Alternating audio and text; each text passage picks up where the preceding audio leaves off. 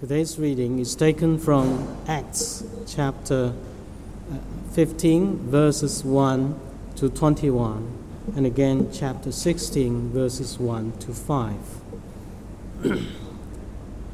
Certain people came down from Judea to Antioch and were teaching the believers, "Unless you are circumcised, according to the custom taught by Moses, you cannot be saved."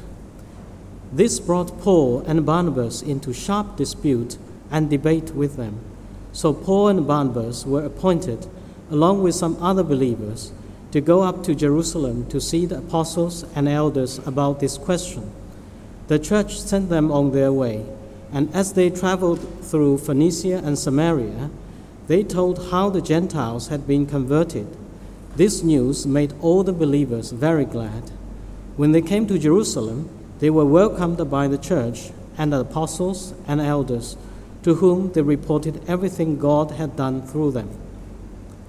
Then some of the believers who belonged to the party of the Pharisees stood up and said, "The Gentiles must be circumcised and required to keep the law of Moses." The apostles and elders met to discuss this question. After much discussion, Peter got up and addressed them. "Brothers, you know that some time ago God made a choice among you that the Gentiles should hear from my lips the message of the gospel and believe. God, who knows the heart, showed that he accepted them by giving the Holy Spirit to them, just as he did to us. He did not discriminate between us and them, for he purified their hearts by faith. Now then, why do you try to test God by putting on the necks of Gentiles a yoke that neither we nor our ancestors have been able to bear? No, we believe it is through the grace of our Lord Jesus that we are saved, just as they are." The whole assembly became silent as they listened to Barnabas and Paul telling about the signs and wonders God had done among the Gentiles through them. When they finished, James spoke up. "Brothers," he said, "listen to me. Simon has described to us how God first intervened to choose a people for his name from the Gentiles. The words of the prophets are in agreement with this, as it is written, 'After this, I will return and rebuild David's fallen tent. Its ruins I will rebuild, and I will restore it, that the rest of mankind may seek the Lord, even all the Gentiles who bear my name, says the Lord, who does these things known from long ago.' It is my judgment, therefore, that we should not make it difficult for the Gentiles who are turning to God. Instead, we should write to them, telling them to abstain from food polluted by idols, from sexual immorality, from the meat of strangled animals, and from blood.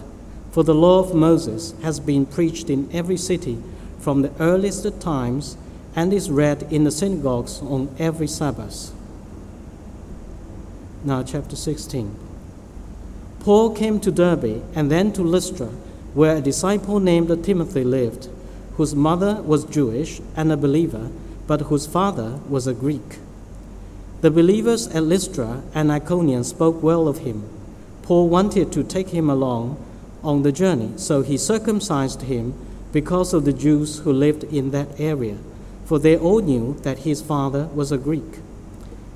As they traveled from town to town, they delivered the decision reached by the apostles and elders in Jerusalem for the people to obey. So the churches were strengthened in the faith and grew daily in numbers. This is the word of the Lord.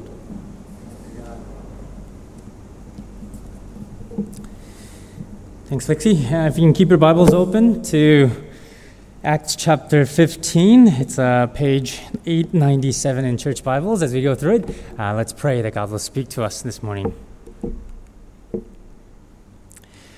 Lord, we thank you for your living word, and we pray that it will cut us in our hearts, that it will shape us as a people who live to glorify your name in every area of our lives.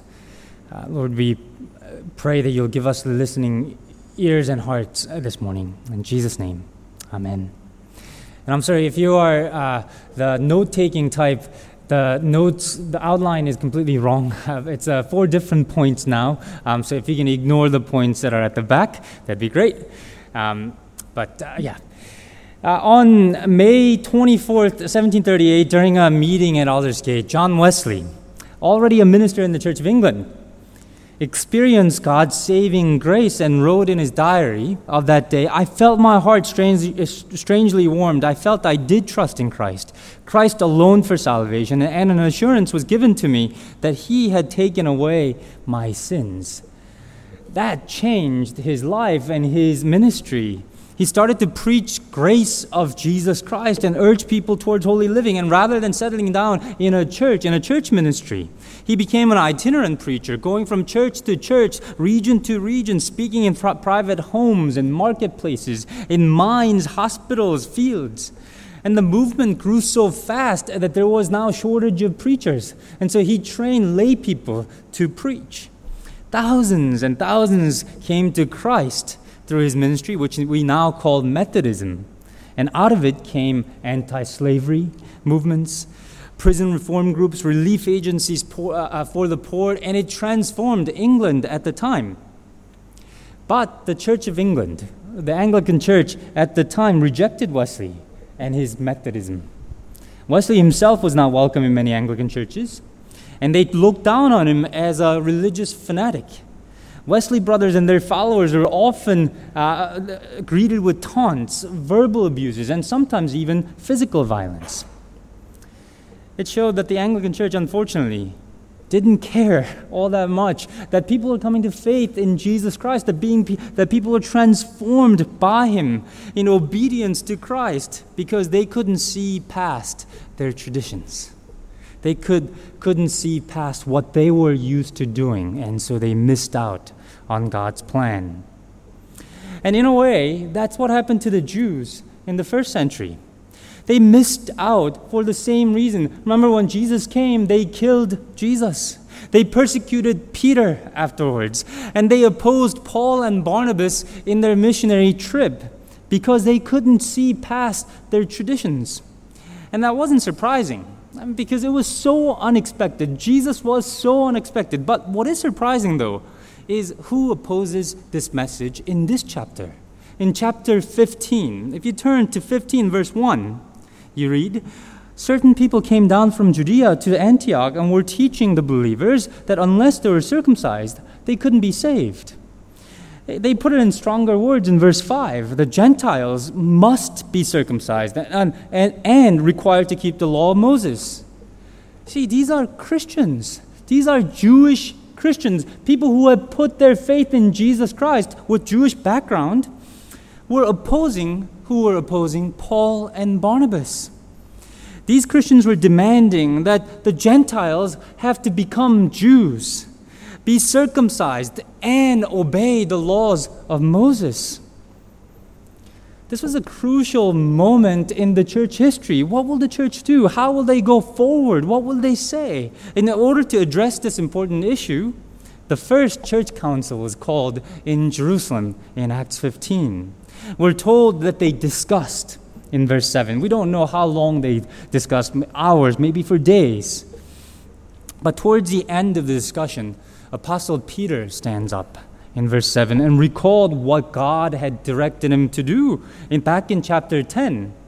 Remember, he called in a dream to share the gospel with Cornelius, a Gentile centurion. God confirmed that this is what he wanted to do, because as he preached to these Gentiles, to Cornelius and all the people there, God sent the Holy Spirit to confirm that these are his people, that God loves them just as they are.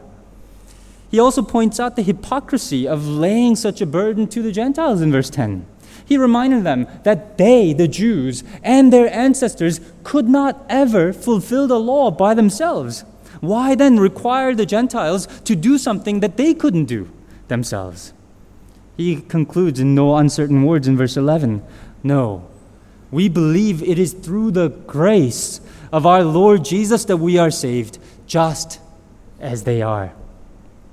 they are saved just as they are. The only thing that's required for anyone, Jews and Gentiles, to be a Christian, is to receive salvation by faith, that through grace of Jesus Christ, receive the grace of Christ through faith. That's the only thing that's required of salvation.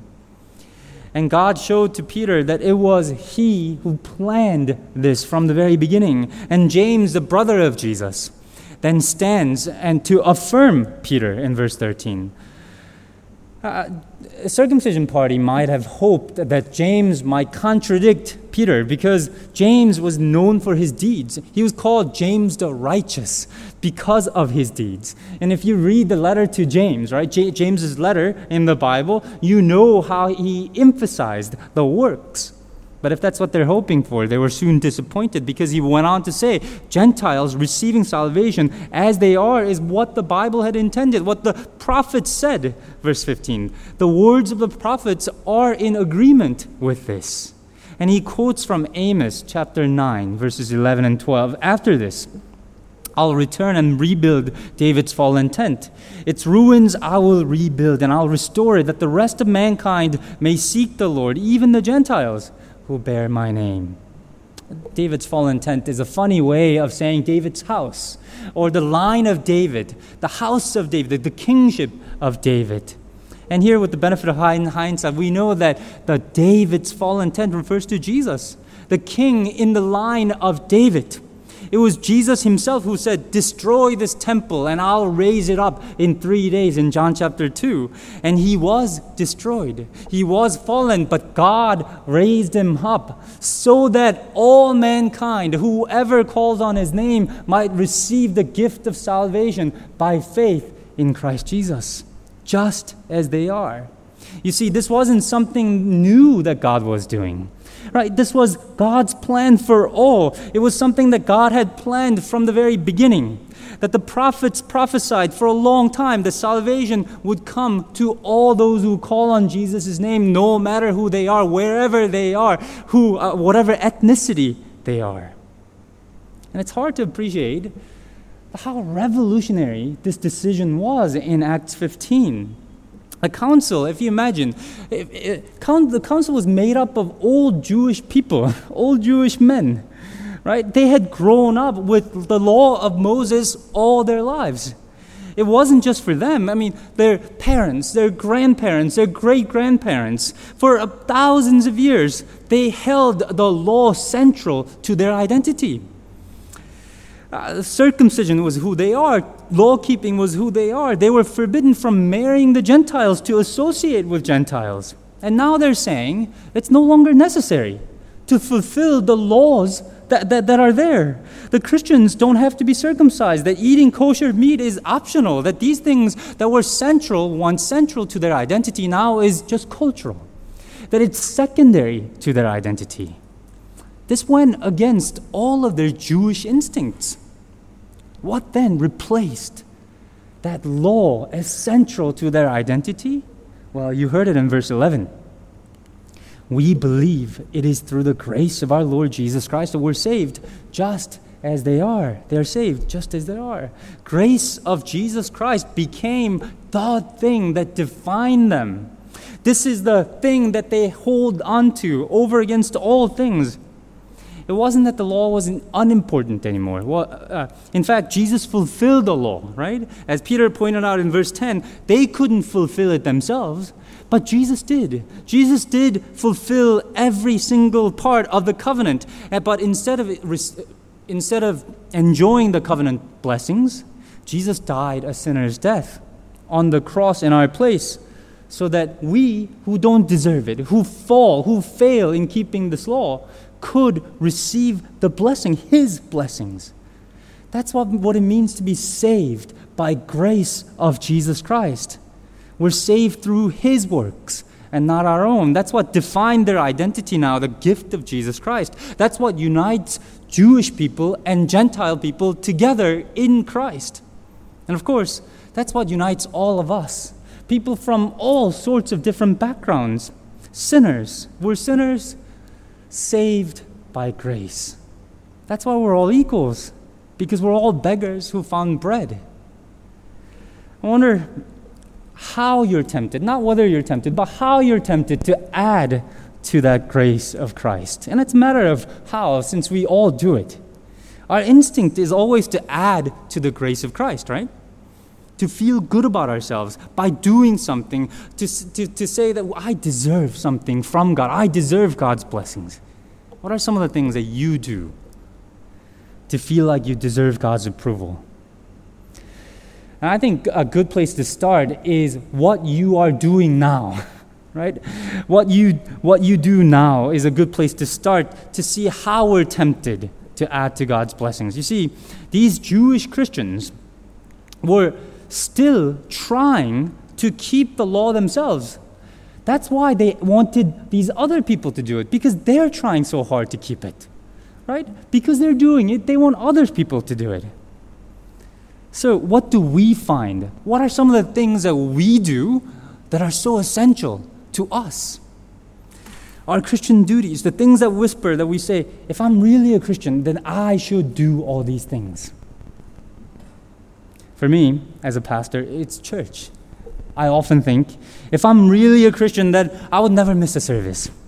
Always serve the church. Come to prayer meeting. The church defines my identity, and I sometimes impose that on you. To think, actually, if you're really a Christian, then you would do these things for the church too. I don't know what it is for you. For some, it might be quiet time, or not drinking, or tithing, or serving. It doesn't have to be what other people told you. It might be something that you are doing that's central to your identity. Friends, we're saved freely and radically by the grace of Jesus Christ. Jesus told you so. The first council of the church decreed it. The Bible continues to say we're saved by grace alone. There's nothing that we can add to it. Adding to it means subtracting from what Jesus has done. So if there's anything that you're struggling with today, you're struggling with guilt of any kind, not being able to do the things that you think that you ought to do as a Christian, no matter where you are, know that you're freed. If you trust in Jesus Christ, you're forgiven.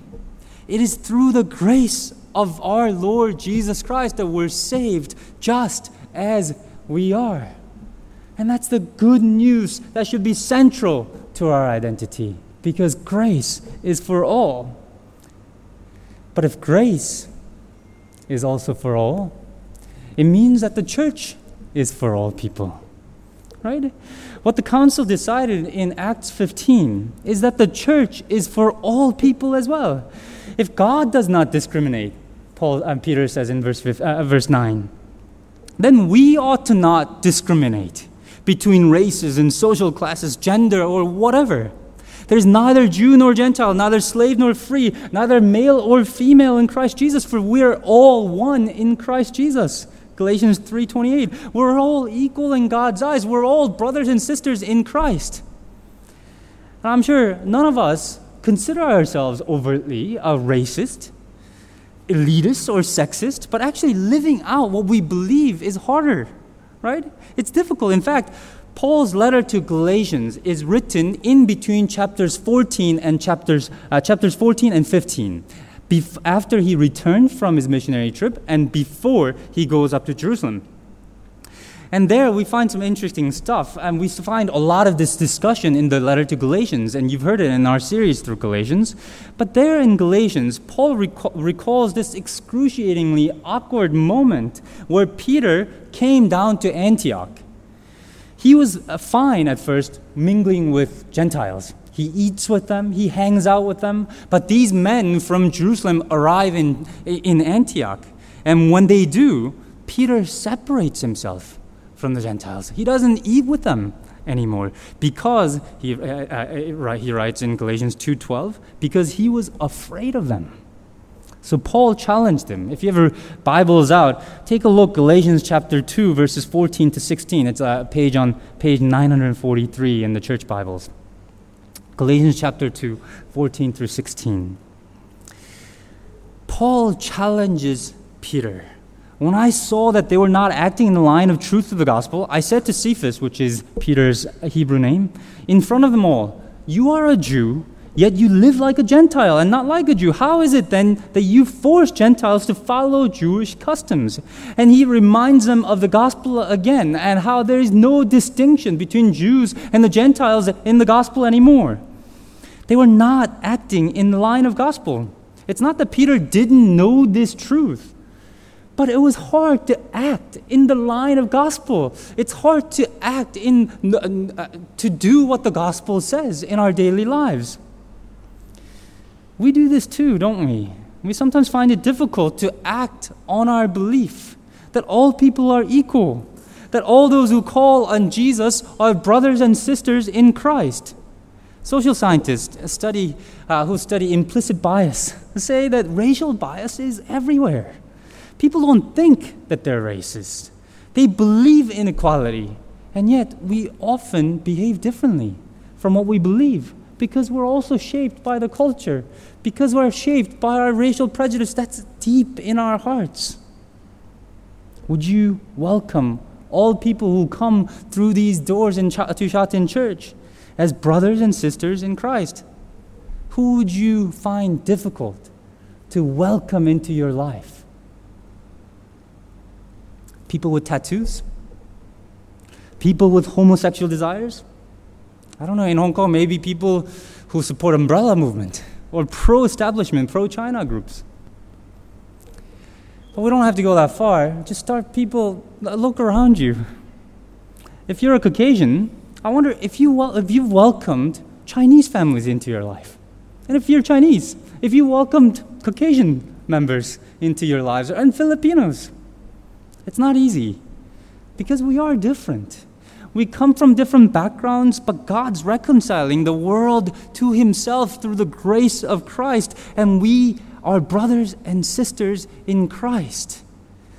We need to welcome people who are different from us. It wasn't easy for Peter, who grew up differently from Gentiles. I'm sure it wasn't easy for these Jewish Christians who insisted on the law to change their minds after the decree in Acts 15. But we must do it because it is hard, because this is what God's doing. We must do the hard countercultural thing of living according, in line with the gospel.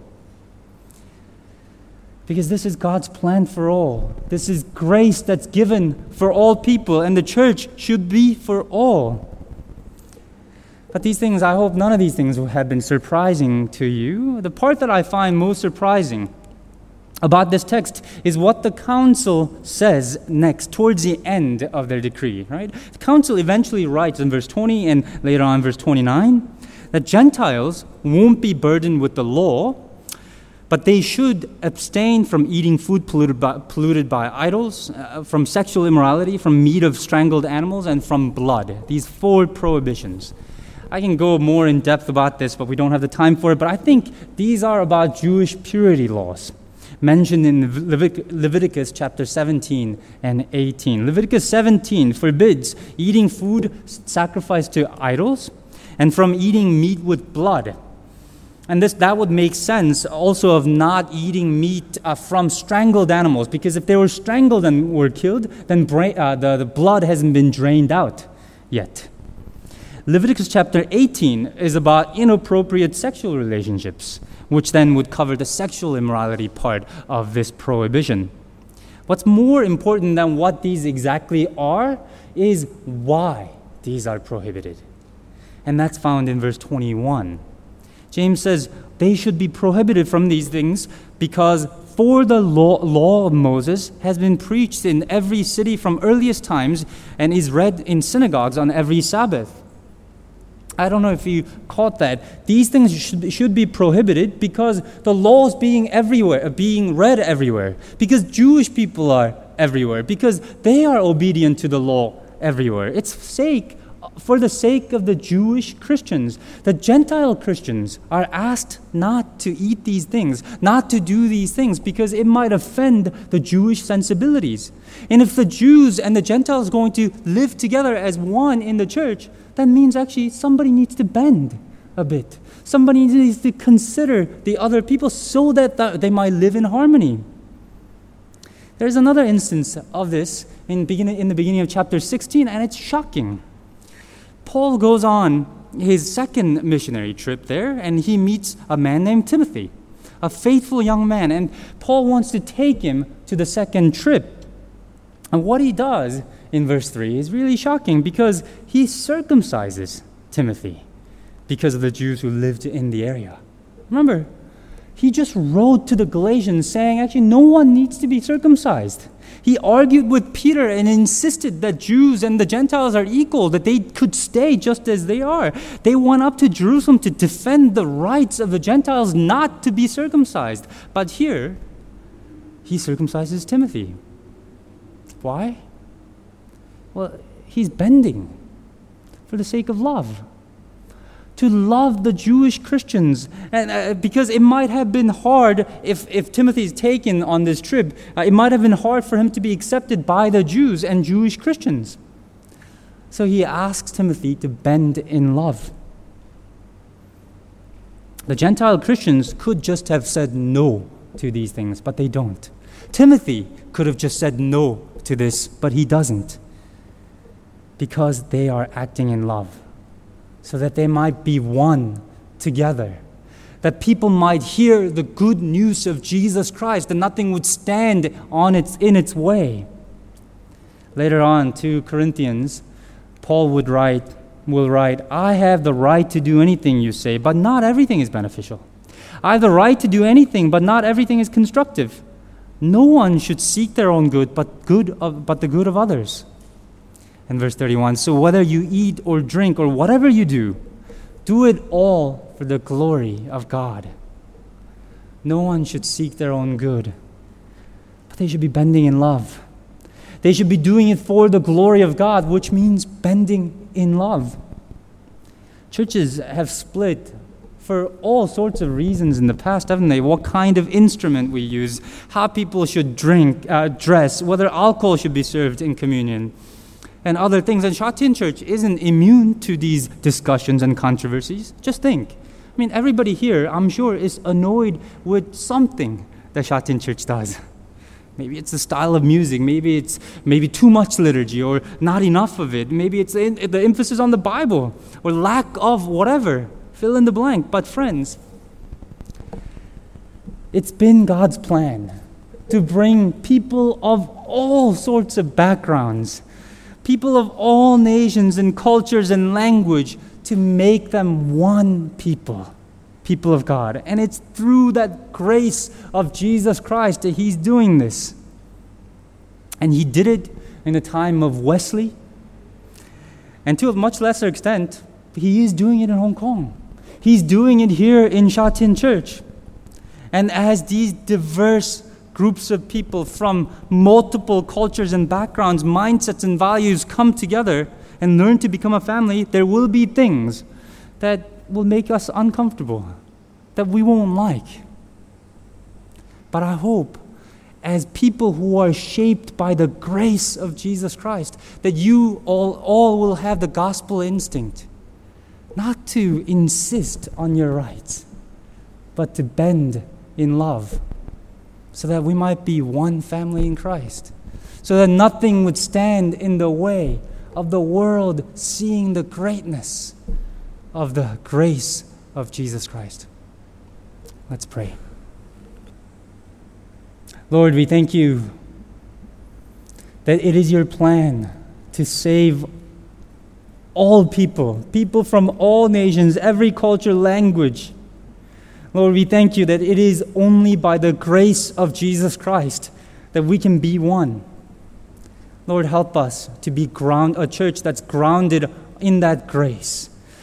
Church that sees ourselves as sinners who have found grace, sinners, beggars who have found food. And Lord, may we be a church that welcomes all people. And as we learn to live together, help us to extend your love to all. We thank you that this is your plan. We thank you that this is what you are doing. Help us to participate in it. In Jesus' name, amen.